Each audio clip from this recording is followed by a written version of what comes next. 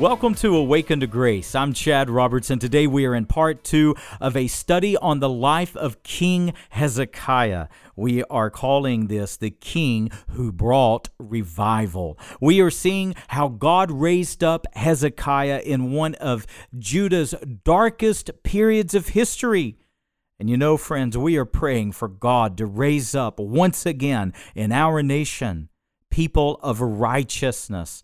Oh, there are going to be many principles we learn today, things that we can incorporate, things we can implement, things we can pray for our own nation. Can God turn America around? Absolutely. And we are going to learn how today. Well, I'm so glad you're listening. If you enjoyed today's sermon, I would love to hear from you. Send me an email today. PastorChadRoberts@gmail.com. Even though I'm completely blind, I love receiving your emails. I hear daily from people who are listening all across America and in many other parts of the world on platforms just like what you're listening to right now. Email me today, PastorChadRoberts@gmail.com. Well, today we find ourselves once again in 2 Chronicles in this study called The Kings of the Old Testament, and today is part 2 of Hezekiah, the king who brought revival.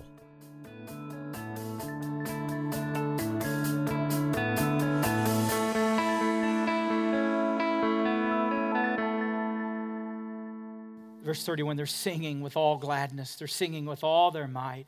God is blessing His people. The presence of the Lord is with them. They're pleasing unto God.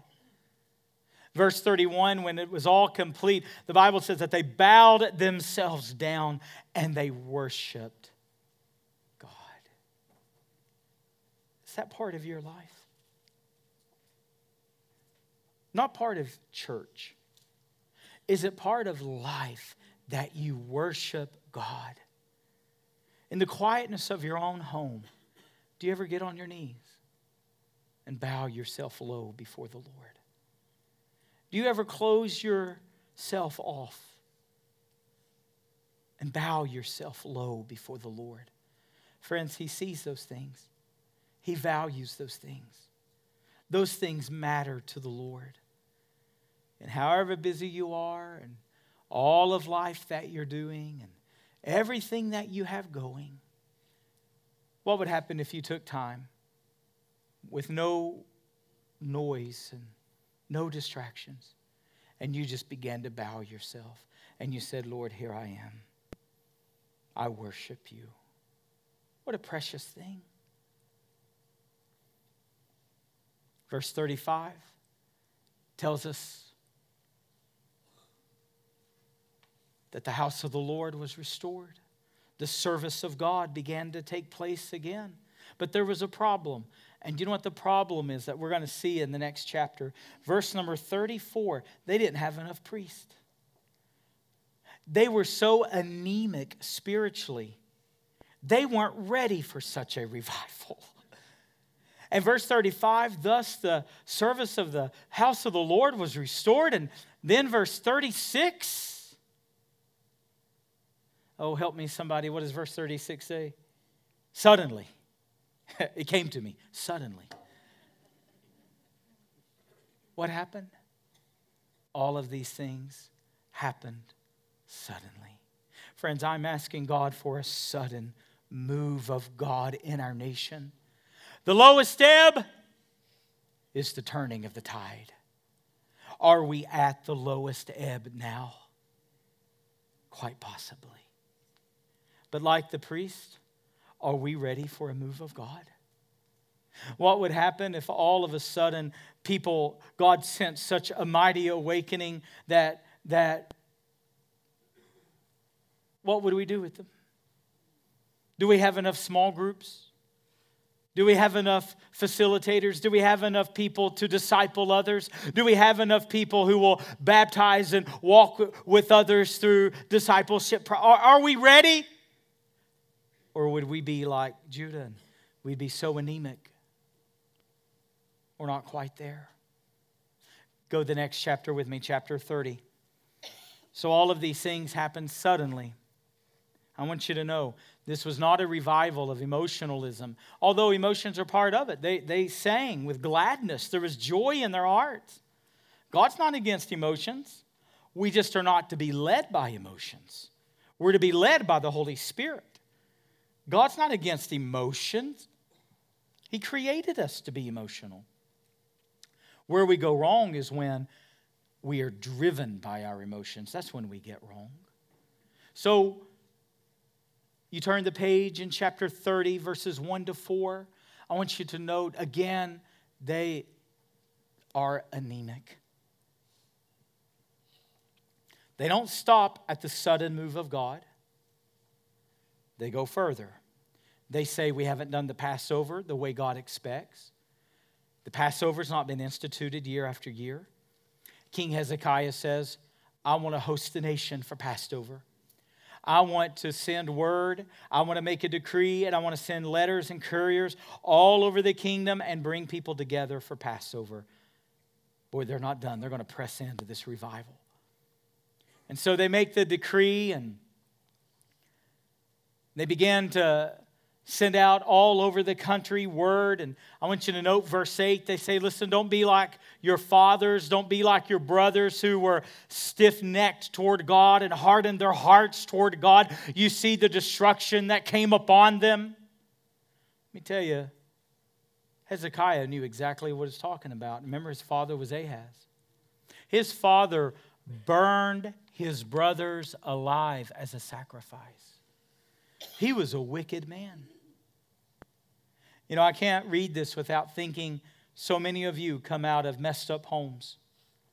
So many of you come out of families where your father was neglectful, or worse, your father was very abusive. You come out of families where drugs dominated and drinking dominated, alcoholism dominated, violence dominated. Many of you know what it is to come out of a dark and a terrible home life. And I'm telling you, Hezekiah was not his father. Amen. And I want to tell you, God redeems out of dysfunctional homes. And God redeems out of messed up families. And who your parents were is not who you are. Amen. God redeems out of those messes. And God redeemed Hezekiah. And Hezekiah was able to rise above his parents. Hezekiah was able to rise above the wickedness of his father. And Hezekiah didn't let that follow him into his destiny. And you shouldn't either. You can rise above it just as Hezekiah did. Praise God. Verse number 9. Again, just like in the previous chapter, Hezekiah is going to say, listen, we have captives, and if we would return to the Lord, our captives would come home.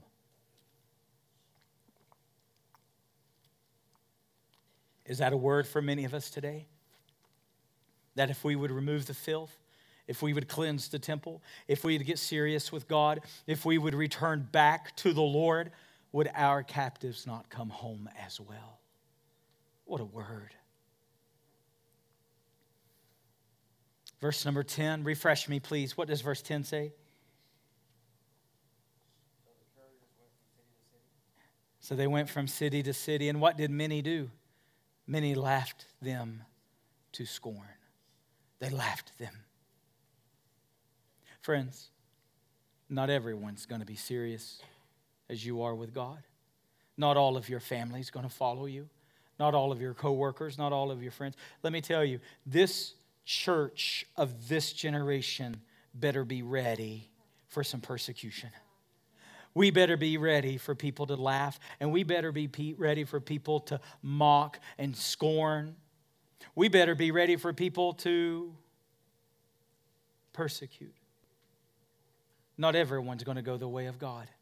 But I want you to note verse 11. But there were some who did what? Who humbled themselves. Now that's where it gets worth it. Every mockery, every laughter to scorn was worth it for those who humbled themselves. And what was the result of such action. Verse number 12, the hand of God was on Judah. Let me tell you what makes all the difference. In Acts, I believe it was chapter 11. There were certain brothers. The Bible don't even give us their names. It just says there were certain brothers who went to Antioch. They founded the church of Antioch, and we don't even know their names. But do you know what we know about them? Oh, the Bible says the hand of God was on them. Oh, do you know what makes the difference in our lives? Is when the hand of God is on us. You know what makes the difference in this church? Is when the hand of God is on us. Do you know what we measure more than anything? Do you know what the very pulse, do you know how we detect if we are healthy or not? It's not offerings. It's not attendance. Do you know how many people's in the building today? I have no idea. I never find out till I'm done preaching. That's one of the blessings of blindness. I don't care if it's packed. I don't care if it's slim pickings. I preach the same every time. People can smile as big as they want, or they can be as mad as they can be, and it don't affect me none. Somebody can storm out, and I don't care. I just keep going. I can't even see them. It don't discourage me 1 inch.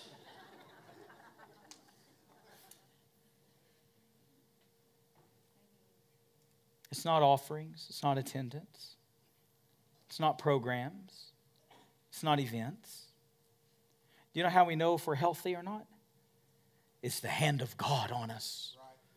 That's how we know. It's the hand of God on us. Oh, then Chad, how do you know that? Where's our prayer life? It's the only way it comes. It's the only way it comes. Through prayer and nothing else. That's why Jesus said, my house shall be called a house of prayer. It's the only way it comes. And so God's hand is on them.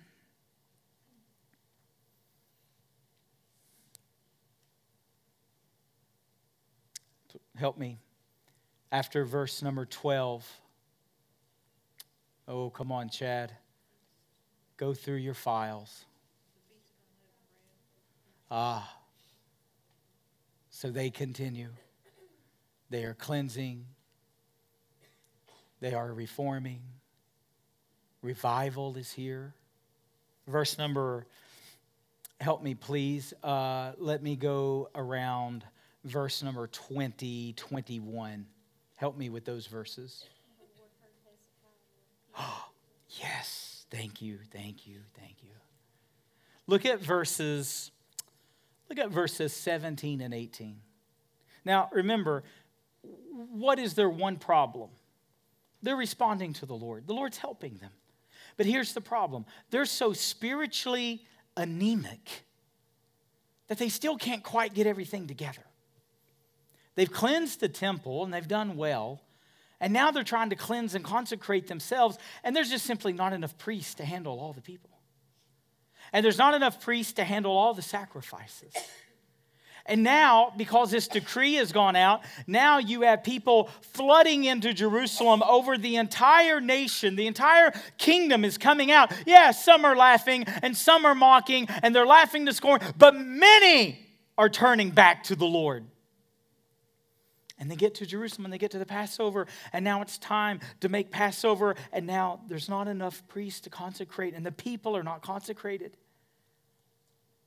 And here's the most beautiful principle of all. They eat. They break law. They eat when they're not purified. They eat when they've not been consecrated. And King Hezekiah prays this amazing prayer of intercession in verses 19 and 20. And he goes, perhaps the Lord will see our hearts. And the Lord does. And look, notice the specific language. And the Lord heals them. Do you know what's going on? Remember in verse number 11, they humbled himself. And now in verses 20 and 21, the Lord heals them. Do you know what that reminds me of? 2 Chronicles 7:14. If my people who are called by my name will humble themselves, turn from their wicked ways, what will God do? He says, I will hear them and I will heal their land. Is this not 7:14 coming to fruition? And do you know what the principle is?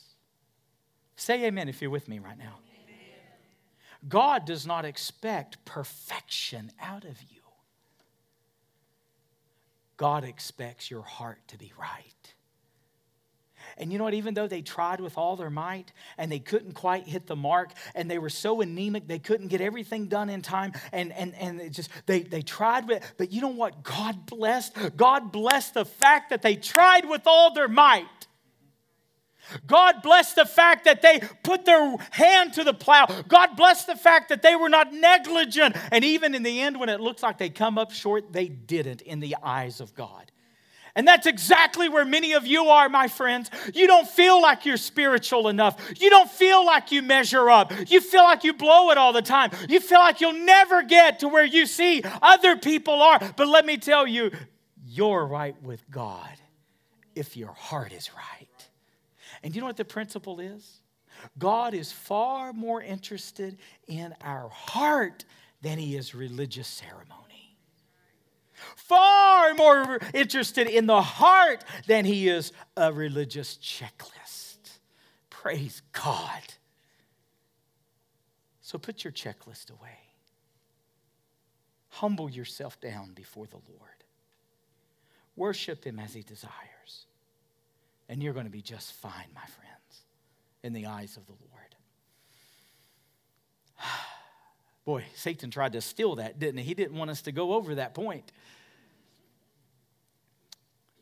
Verses 21 to 27. Revival extends into another week. They're going to go another 2 weeks, or make it 2 weeks. In verse number 26. Somebody tell me what verse 26 says about Hezekiah.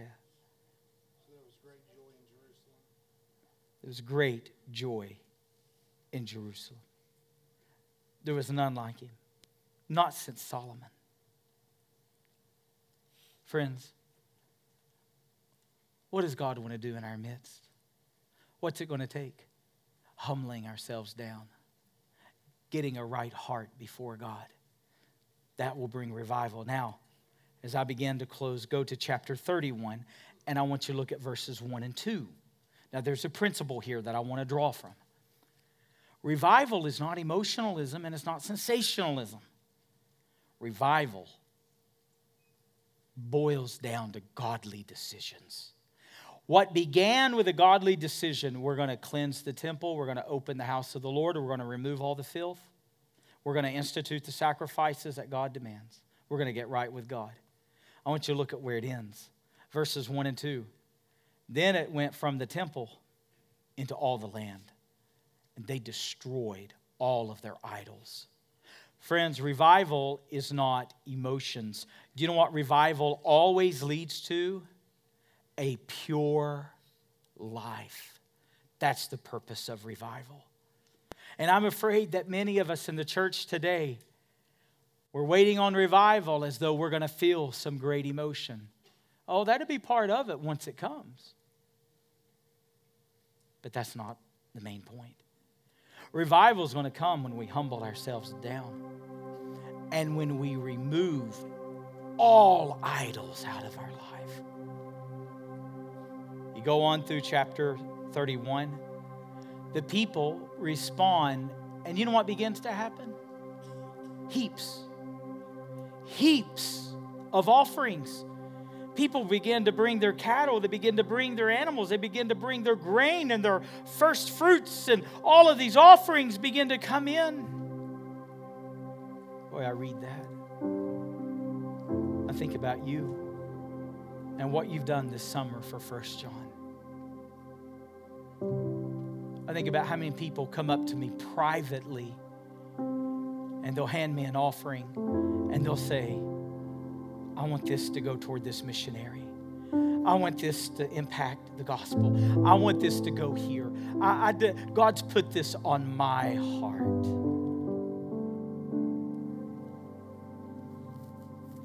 You know, when I look at the landscape of our church, we're not far from this.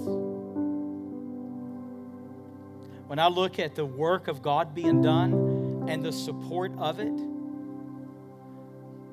in this church, I think heaps is a fitting term.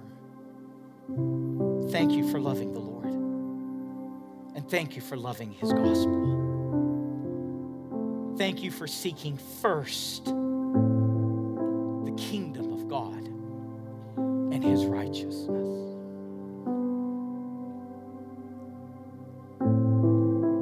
To close, look at verse 20 and 21.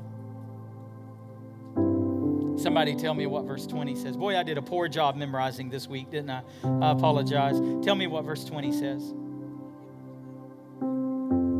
He did what was good and right. He was faithful. Remember what his father was? His father grew yet more faithless. But Hezekiah was faithful in the Lord. And what did God cause? God caused all that he did to prosper. Some of you are working with all your might. Some of you, your energy is going to trying to keep your head above water. Some of you are so upside down, you don't know which way to go.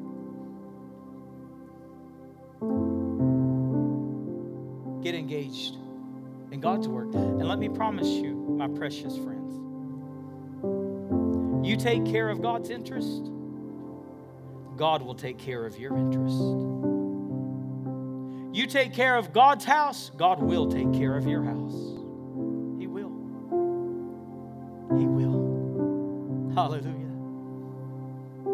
What a mighty revival came to the land. They went from their lowest ebb under Ahaz to the highest tide with King Hezekiah. What an extraordinary time. Will the same be true in our nation? I think it depends. I think it depends on if God's people will humble ourselves. I think it depends on if we will consecrate ourselves. I think it depends on if we get back to pleasing the Lord. You know what spiritual maturity is? Spiritual maturity is when you feel about sin the way God feels about it. See, that's why as a pastor today, I don't want to issue a list and say, well, you can't listen to these songs and you can't watch these movies, you can't subscribe to this on Netflix, and you can't wear this, and you can't go here, and you can't. We're not going to, no. That don't produce spiritual maturity. But do you know what spiritual maturity is? It's when you begin to feel about sin the way God does.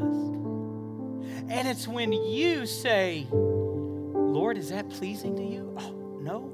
Okay, then it's gone. That's maturity.